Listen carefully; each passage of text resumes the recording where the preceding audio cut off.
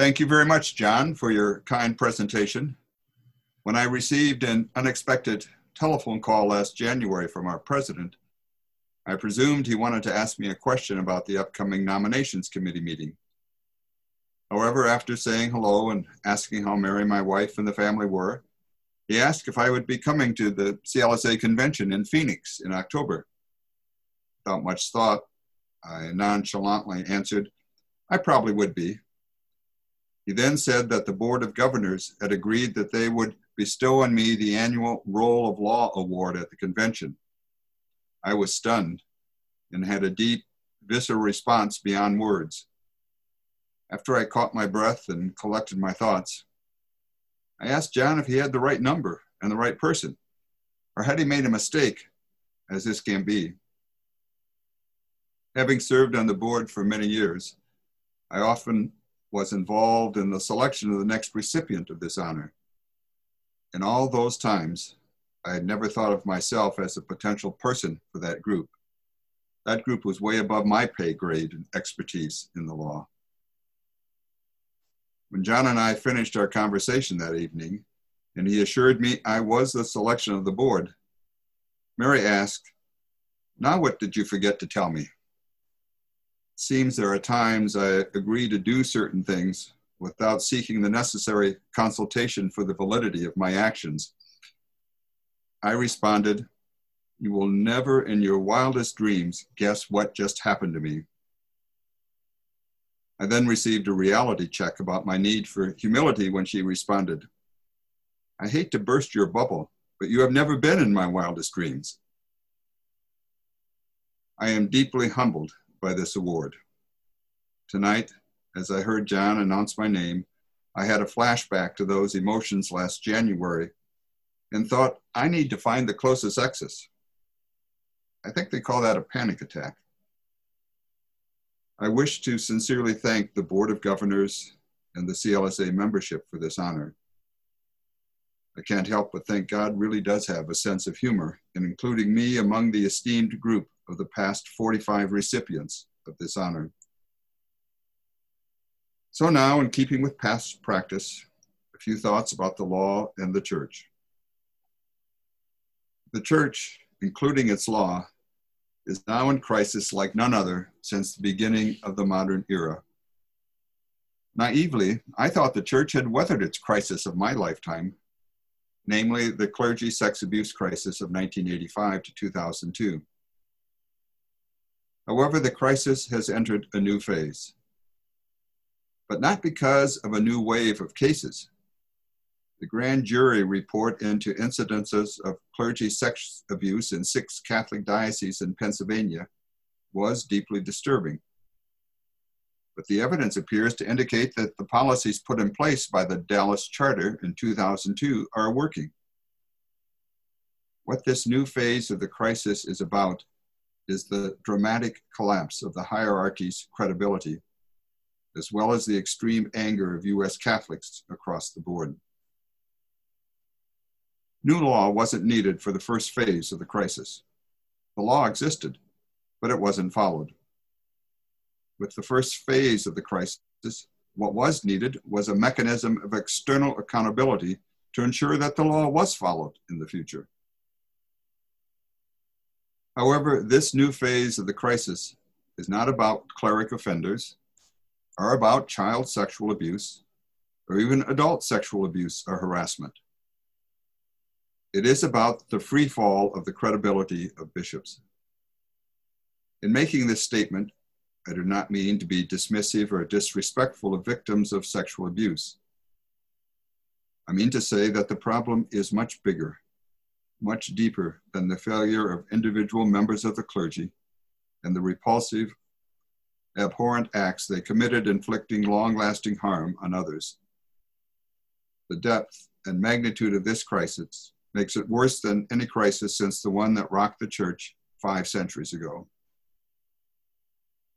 The public shock of 2002 has yielded now to the rage at the shepherds who were not protecting their flocks through it all. Make no mistake, people are angry, ashamed to be Catholic, and angry some more. the loss of episcopal credibility has led to the rift among Catholics becoming even wider and to a certain delusion of certainty. Now it seems facts are given less weight than an accusation. Credibility is determined by identifying with a particular group, and conclusions are drawn not in what is just and right, but in what is convenient or best for your side. There is abhorrent, monstrous, grotesque ugliness in this litany of offenses that has exploded before us, continues to explode, and will continue to explode in the months, if not years, ahead. However, the question is not whether the Catholic Church will survive this age of scandal, but what form the Church will survive in. Sin explains what is happening now and the harm that is playing out in front of us, but it does not excuse it. So how to cure the situation? The immediate agenda should be acting in favor of victims and survivors of abuse, getting rid of corruption, being fair-minded in the approach to accusations, and rebuilding the unity of the Church. The long-term answers will have to be made by ecclesiologists, canonists, and leaders of the Church above my pay grade. But here are some of my thoughts. First, on what we as individuals personally can do, and then second, what should happen canonically. First, on an individual level.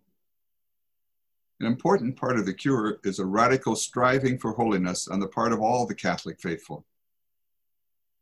For anyone ordained, I believe that this includes swearing off any claim on power, perks, or privileges, and trying to conform ourselves to the humble and loving, gentle and merciful, serving and self-sacrificing Jesus.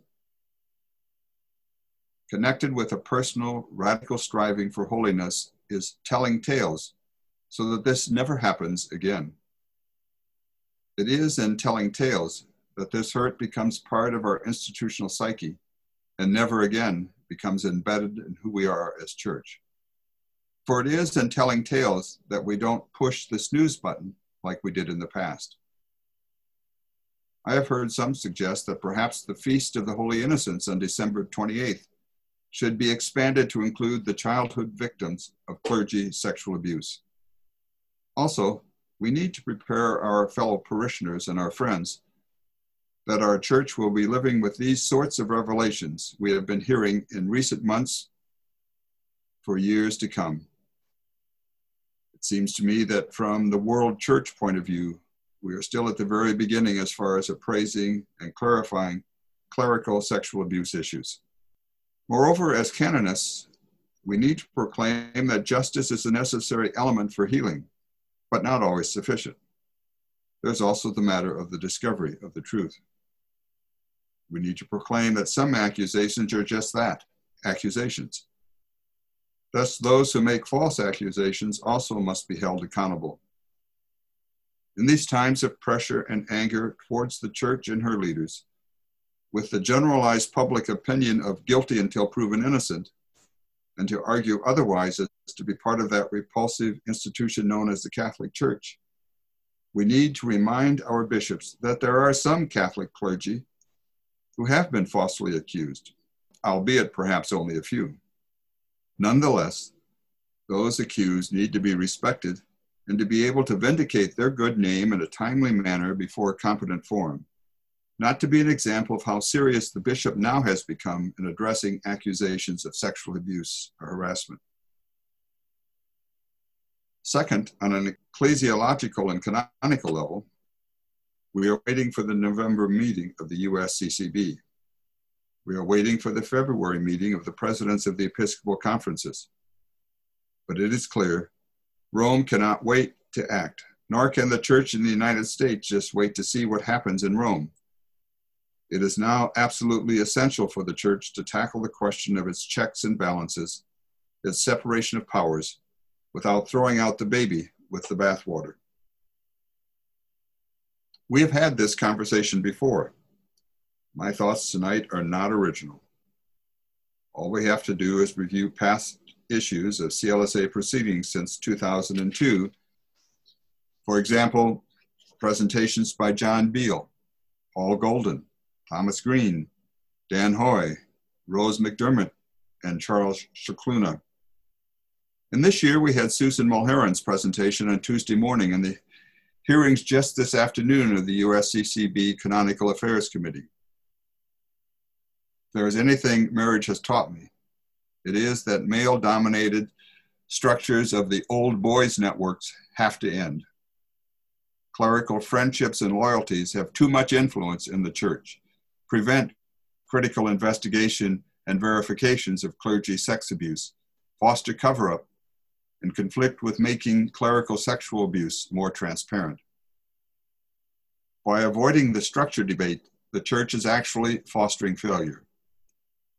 We must have a power in the church that investigates abuse in its cover-up, demands access to files, and informs the public under its own authority and is independent of the hierarchy.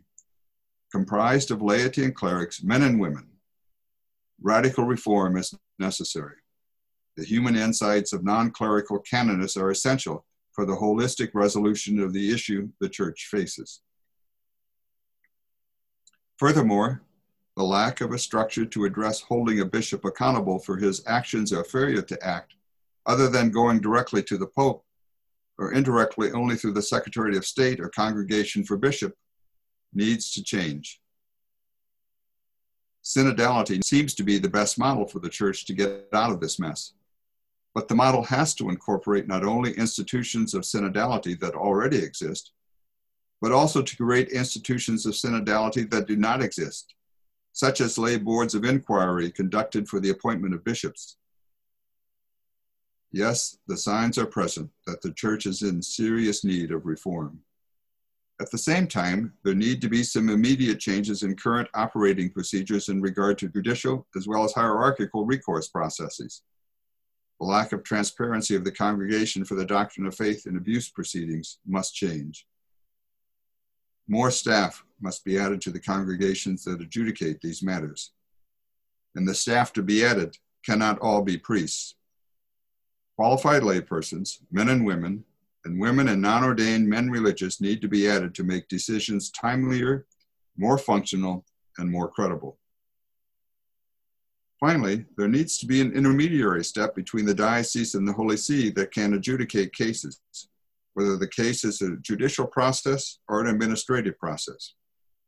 No matter how many staff we add, no system can function effectively, efficiently, and in a credible manner when the only option is to go from the local level to the supreme level. Enough.